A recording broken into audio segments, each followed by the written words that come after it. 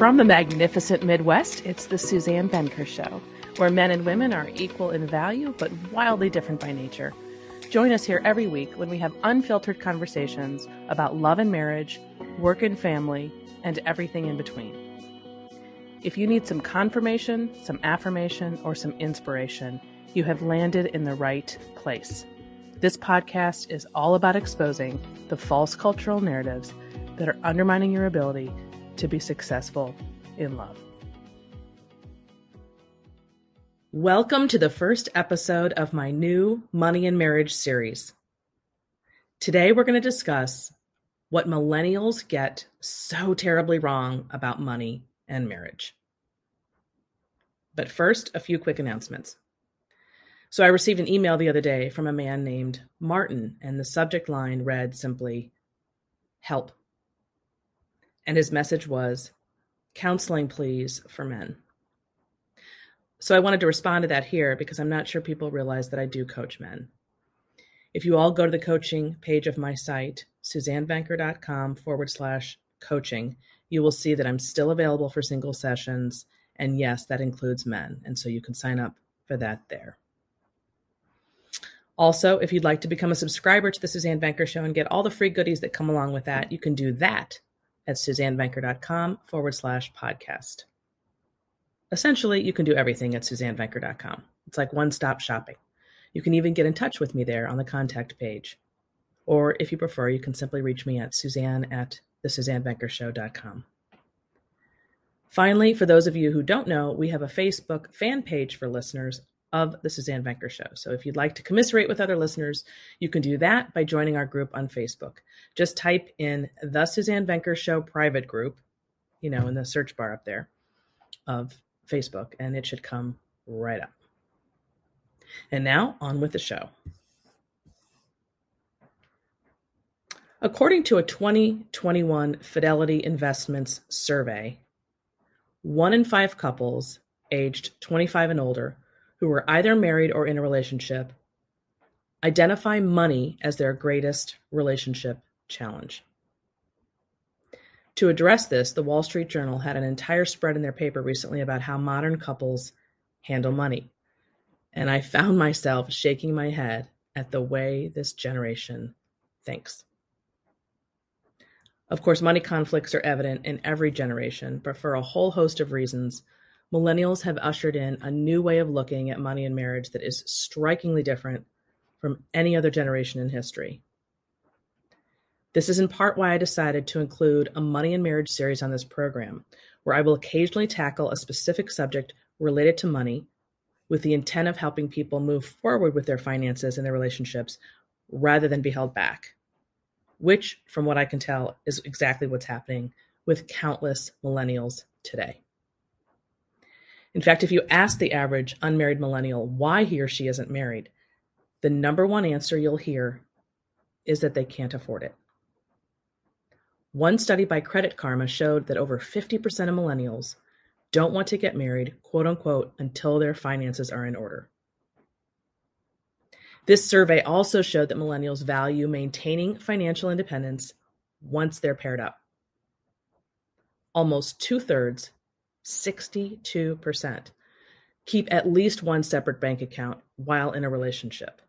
And many think this keeps their relationship alive. There's so much to unpack here that I can't possibly address it all in one episode. So in the coming months, I have episodes planned on topics such as why we think about and handle money the way we do, how to get on the same page with your spouse about money, when to share your financials with a boyfriend or girlfriend, how to deal with student debt, how to adapt to a smaller income, and much more. So be on the lookout for that.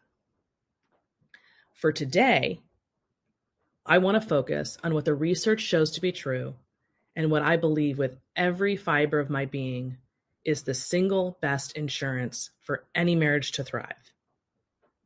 And that is to be a team in every possible way, especially with money. So what does it mean to be a team when you're married? What does that actually look like? Well, to begin with, it means there's no such thing as his and hers or mine and yours. There are only two pronouns married people should be using if they want to build wealth and if they want their marriage to thrive. We and ours. Now stay with me here, because I'm not suggesting that there can't or there shouldn't be monies set aside for each partner to have some agency. But there is a way to do that while still being a team, and we'll talk about that. The essence of being a team simply means that all major decisions are made together and that no one's hiding anything from their partner or acting independently of their partner or spouse, I should say spouse, when it comes to finances. Because that's the other problem, is that people are, when you say partner, it's like, are you married or are you not married? Because you shouldn't really be combining finances anyway if you're not married. Combining finances is a marital thing. So I want to make that distinction, even though millennials don't. Now, I know there are plenty of people who insist that having separate everything works for them. And if both partners are happy with this arrangement and their marriage is thriving, I'm not suggesting they need to change. But I would argue that these couples do not have true intimacy if they're acting independently of one another, because they're essentially roommates rather than spouses. Also, this arrangement tends to feel like it's working until the wheels come off, when a big purchase or a calamity of some sort has to be resolved. In other words, as long as life is running smoothly, and if a couple can avoid any hardship or surprises throughout their lives, and you can see where I'm going here, separate finances may work. But of course, that's not reality. So this concept of being a team is not the mindset of the average millennial, which is the reason, in my opinion, so many of those in this cohort who are married find themselves stuck. And once again, any of this information I'm going to talk about today will apply to anyone of any age or generation. I'm just simply choosing to focus on millennials. So if you happen to be in your 50s or 60s and this applies to you, then wonderful, then it still applies. To give you an example of a millennial mindset, I'm going to play a clip in a moment from a podcast called Money Confidential, which is sponsored by Real Simple magazine. It's from February 7th. It's called I Make More Money Than My Boyfriend. How Can We Be Financial Equals? If you wanted to look that up when we're done here. So this person the host of the program interviews this woman named Charlotte, who's 26 and lives in Chicago, and she and her boyfriend live together. But before I play these clips, I want to note a few examples from the podcast that are typical, or from this episode rather, of this podcast, that are typical of the millennial mindset. This woman, Charlotte, is not an anomaly. She's the norm. So she talks about how they've been together for 4 years. And actually, you all have probably heard people who've been together for much longer than that before they're married, right? 4 years together. And they talk about how the next step, they're going to take this relationship to the next step, because they truly believe this is the next step after 4 years, is to cohabit. Like marriage is like way down the road. You're together for years and years, then you live together, then maybe you get married. That's the average process now when you talk to this generation. And I have an episode coming up on cohabitation, which, I mean, really, it's just about avoiding making a grown-up decision. That's what it is. It's just it's dragging out life beginning, really. The settling down process, and it's done in the name of money, which we're going to get to all that. So that's one thing, is this idea of being together for years, and then the next step is cohabitation. Of course, that's not a step up in a relationship. That's definitely a step back. But at any rate, they also they use the word partner. She uses the word partner instead of spouse, and never use the terms husband and wife. It's always partner. So everything's very murky. No one knows what you're talking about, like I was mentioning before, whether you're living together or married. And that's obviously, those are not the same thing at all, but they think of them as the same thing. And then another thing you'll notice is that everything has to be 50-50. And that means that each partner, each spouse, each person has to perform identical tasks in order to be deemed equal. And if that's not happening, the farther away they are from that, they think they're moving backward.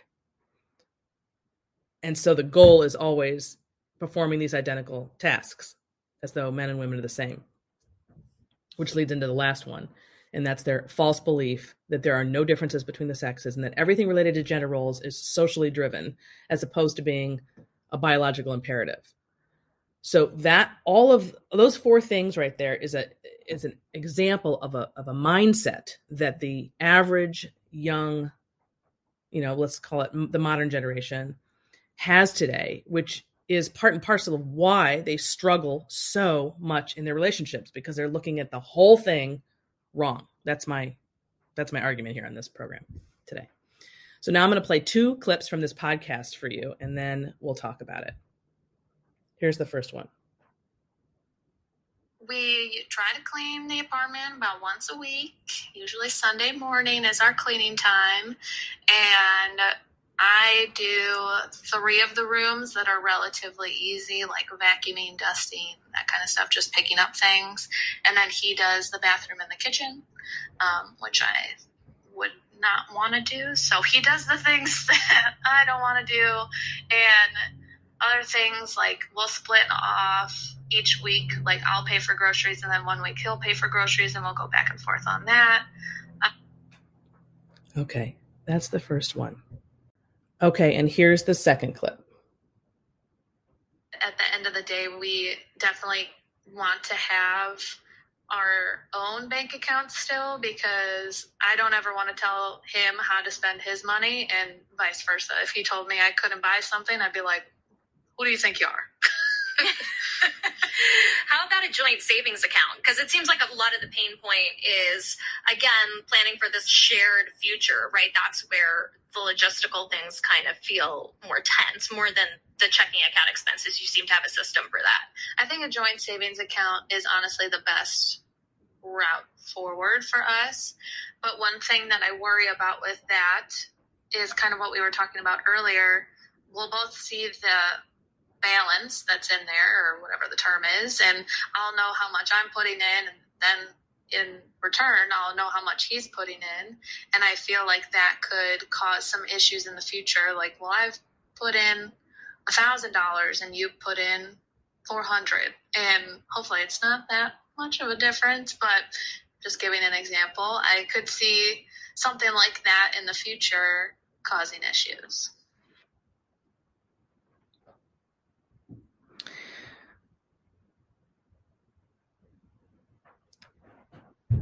Okay, so the first thing that you can see there, of course, is the pronouns. His money and her money. Of course, they're not married yet, so technically they really shouldn't be caught, talking in terms of our yet. But it's not going to change when they get married, let's face it. At the end of the day, you can see that the number one, what stands out to me, I don't know about you guys, but what's glaring about it is this attitude. It's the approach and this attitude that is very roommate-like. And not just because this couple is currently living together. They will take this mindset with them into the marriage because they're not really getting married in the true sense of the word. That's what so often happens when you've been together for years and then you live together and then you kind of fold into getting married. More often than not, that marriage is coming about for the purpose of legitimizing the children they're about to have, or in some cases that they already have. But then they continue to live like roommates.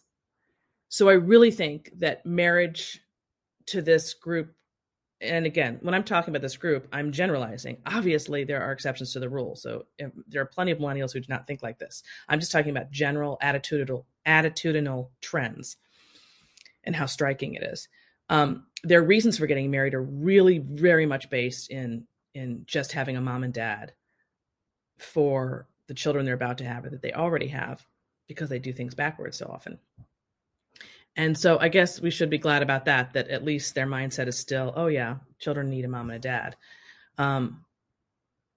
But of course, you're not really thinking about, again, it's just a structure for the kids. It's not about marriage and what it means and getting out of that roommate mentality. This is what 50 years of feminism has done.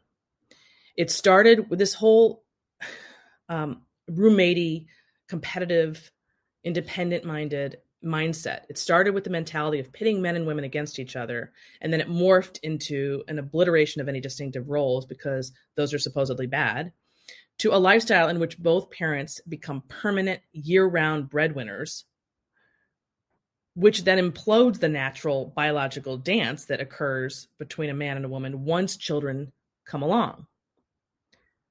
In fact, that's when these couples who believe this garbage about men and women being the same get into trouble, because they act as though the presence of children isn't going to change the entire game, which of course it does. That's when sex differences become blindingly obvious. Now, to be fair to millennials, no one told them that this is what happens once children come along. So they've mapped out a life, as I talked about last week on this podcast, as though this isn't the case, and then find themselves stuck down the road when, for example, the mother isn't responding to breadwinning the same way the father is. He's emboldened to earn on behalf of his family, but she's taxed when trying to do this same thing while caring for an infant. And that's when the resentment sets in. But what I find most striking with these couples, like the one, or millennials, like the one I just played for you, is the childishness and the selfishness they exhibit, which again goes back to what I was saying last week in my episode on the ideal age to marry. Because from my vantage point, the average 30-something today who's married does not at all have the maturity or the mindset that's needed to make marriage work. They're not any different in their 30s than they were in their 20s, mindset-wise. So the idea that waiting until one's 30s today is somehow an automatic panacea for a better marriage is just bogus. But let's go back to the clip that I just played. So let's start with the bathroom and the kitchen versus the other rooms. What the hell is that? What is that? This woman, Charlotte, doesn't even see the shocking unfairness of this arrangement because she's not on the receiving end of it. If it were turned around, this would be a cause for, if you read about this all the time, women who are complaining about they're going to divorce their husbands because of the childcare and household chores are all unfair or whatever. If it were turned around and she was the one doing the kitchens and the bathrooms as opposed to just dusting and vacuuming, this would be cause for divorce because she's doing the heavy lifting. But somehow when he does it, it's perfectly normal and fair. Like no connection there in her brain. And of course, he's just as much to blame for accepting this arrangement, if indeed he does, which of course we didn't hear from him, so we don't know. And then later she says this, which is really interesting. I didn't play this clip for you, but she said, I'm saving more than he is for the wedding because I earn more. I want to say that I'm better than this, but it will probably come back to some backhanded comment, end quote. Now, this is interesting because she's saying that she knows that it's wrong to make backhanded comments about the fact that she earns more. And she actually says she needs tips for how not to do this, because it just happens. It just sort of comes out of her, which is proof that it's a natural reaction for a woman to be resentful when she out-earns her man. A husband who earns more than his wife is not going to feel this same resentment. If anything, he's going to feel bigger, stronger, happier, more grounded in who he is and on his value as a husband and as a father. Now, it's true that some millennial men don't react this way because they too have been conditioned to reject their own biological propensities. And as a result, they want, and some of them want and expect their wives to earn. But that's a very new phenomenon, very new. And it's another episode altogether. I can't get into it here, but it is very, very new. Most men are not that way, and certainly we're not in the past. So I created this episode on the heels of a new study in the Journal of Personality and Social Psychology that just came out this year. It was called Pooling, Finances, and Relationship Satisfaction. Its conclusion was that couples who pool all of their money compared to couples who keep some or all of their money separate experience greater relationship satisfaction and are less likely to break up. So notice it's not specific to, it doesn't necessarily mean you'll get divorced. You can stay married and not have a good marriage, right? And be on opposite ends of just sort of going through the motions, like roommates, like I said. And then you can also divorce. There's two different ways of, having a reaction. Once again, I want to stress that this does not have to mean couples can't have their own spending money, and actually they should. But those monies can be woven into the budget where both people know how much is being spent, even if they don't know every detail of what the money is being spent on. So, for instance, my husband Bill and I don't have to account for every penny we spend when we're not in each other's company, obviously, but we do know how much is being spent so that it can be factored into the budget. This gets into the topic of budgets, which is not something every couple does. So I'm going to do a whole episode exclusively on this very soon. But back to this new study. So baby boomers are most likely to have only joint accounts with 49%, followed by Gen Xers, that's me, with 48%. So boomers and Xers are basically the same, versus just 31% of millennials. Basically 50 to 30. That's exactly what I meant when I said that while couples of every generation struggle with money, there's something very unique about how millennials are dealing with money in a marriage. The co-author of this study, Emily Garbinsky, says that she finds many couples tend to avoid discussing money. Quote, couples admit that they don't like talking about finances with their partner. They anticipate conflict. They think that if they talk about their finances, that they're going to end up fighting about it. End quote. So therein lies the rub. This isn't really about money. This is about conflict and conflict avoidance and dealing with life head on instead of hiding from it. Conflict avoidance, no matter what the topic is, but certainly with money, will absolutely 100%, no question about it, ruin your relationship. You have to be able to have hard conversations if you're married. You have to be able to have hard conversations at all, period, whether you're single or married. But this is especially true when you're married. So essentially what these couples are doing in this generation is they're avoiding addressing their anxiety and their fears about money. Because when you won't come to the money table, that's what you're avoiding. It's what that math in front of you represents, what it says about you, what it means for your life, and how it meshes or doesn't mesh with your spouses. So whenever an issue comes out that's money related, they're essentially putting a Band-Aid on it rather than getting to the actual wound, which for many of them is fear. I mean, keep in mind, this is the generation who are products of divorce. They have not seen how to handle conflict properly or well. So they avoid it altogether because that's easier, right? It's easier than having a screaming match. And of course, you shouldn't have a screaming match. But fights are inevitable when you're working through, well, first of all, when you're just going through life in a marriage, but when you're working through anything related to money. So they don't have, and that's not to say that only children of divorce don't, suffer from this. There are plenty of people whose parents were married who did not model how to handle money properly, and they stayed married. They just didn't, there's a whole lot to this. There's just, as you can see where I'm going, there's just a lot with this. I did an episode a while back on the book Know Yourself, Know Your Money by Rachel Cruz, which I highly recommend if you don't know about it. It's essentially exactly what I'm talking about. It's about why you think about and why you handle money the way you do, going back to what you learned about money growing up and how that mindset is likely still with you today and how you can begin to think and behave differently in a way that will move you forward rather than hold you back. So it's very, very, very, I highly recommend this book for everybody. But you can't move forward if you're avoiding talking about it at all. All you're doing is you're on autopilot, trying to dodge. It's like walking through life trying to dodge all the things that are coming at you instead of grabbing them and dealing with them head on.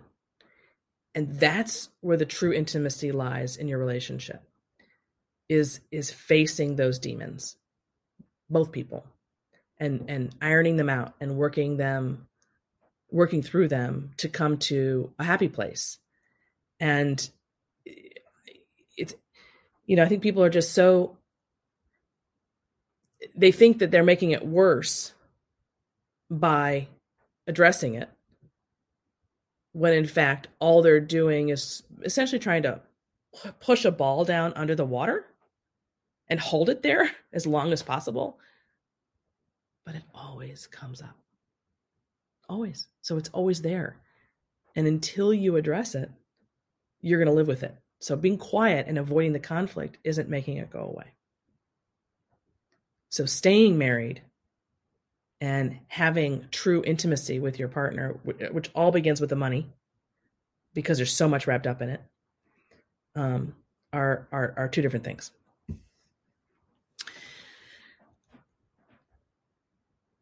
Here are some, I want to address some of the myths millennials believe too, that are, again, holding them back, in addition to the just general conflict avoidance.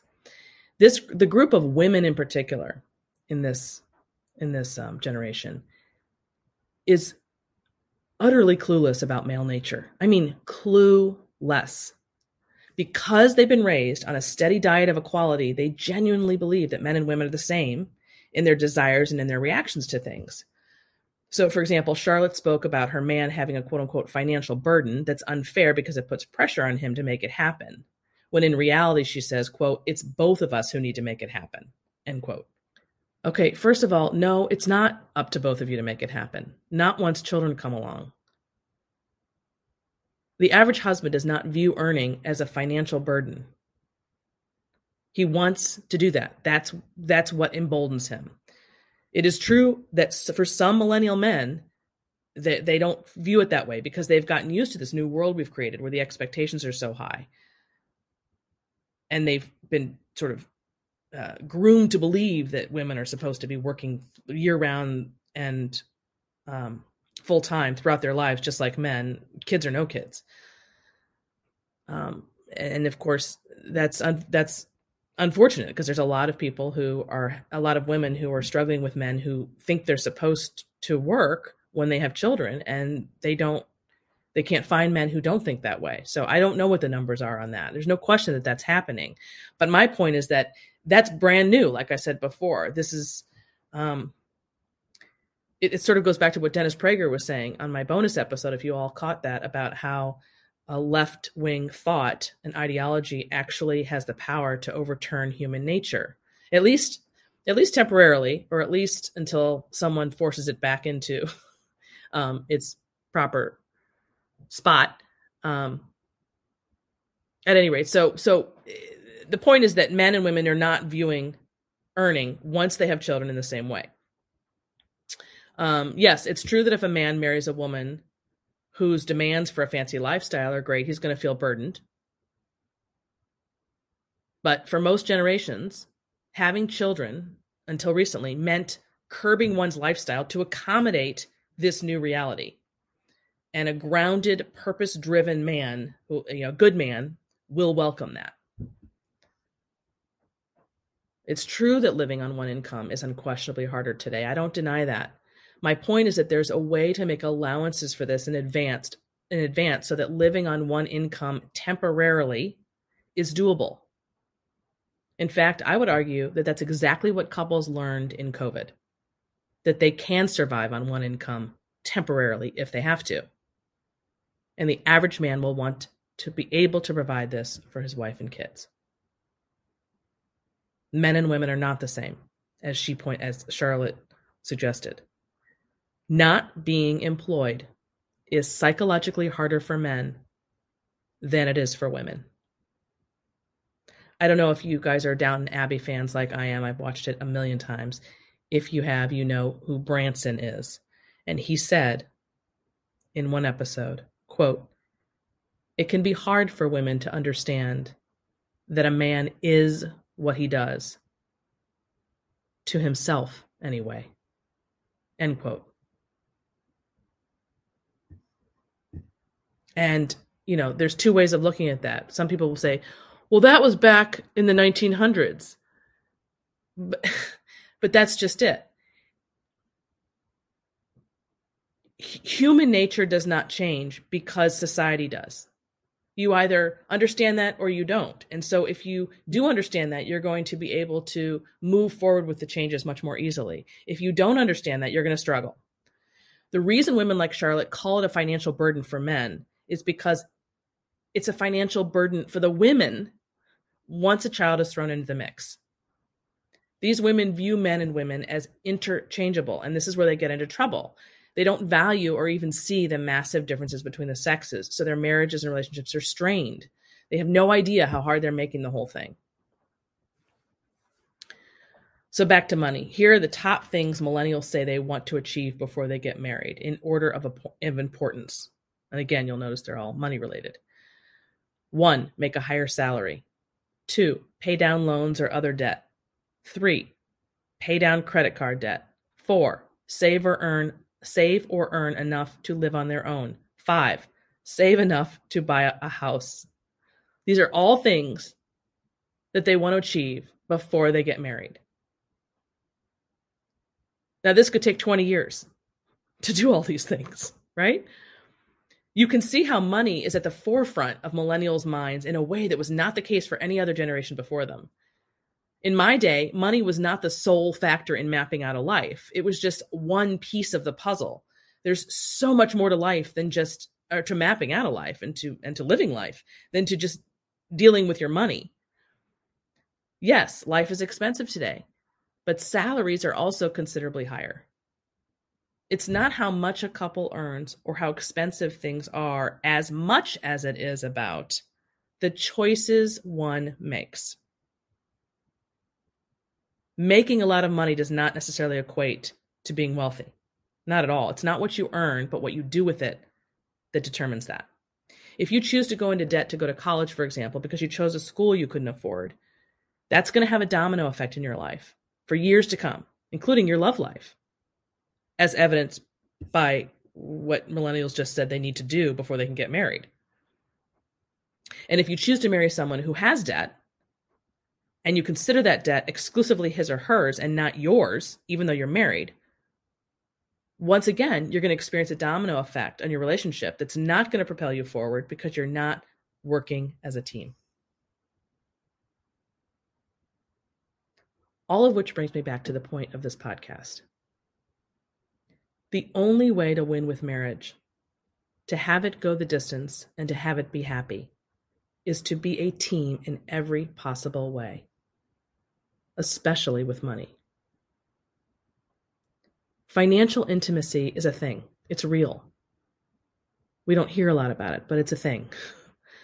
The only way to achieve it, though, is to understand that two people don't have to engage in the same tasks in order to be on the same team.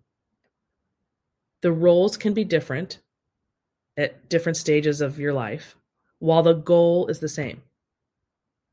So you'll remember Charlotte talking about how when she and her boyfriend get married, she will notice how much she deposits in their account if it's joint compared to how much her husband deposits.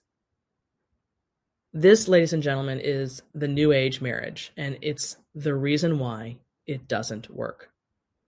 That is not how marriage is designed to work.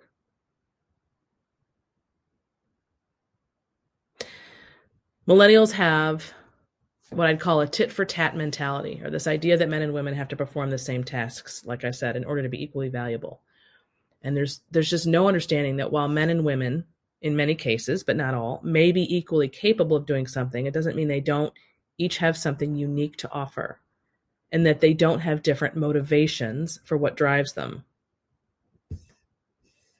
And it's this cluelessness about money and marriage that's causing millennials to struggle so much in their relationships.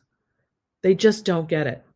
There's so much more they have to learn about really two things in particular. One is gender dynamics or sex differences, and the other is wealth building, how you do that and how working together, if you're in a relationship, or, well, again, going back to marriage, because I don't advise combining finances if you're not married. But at any rate,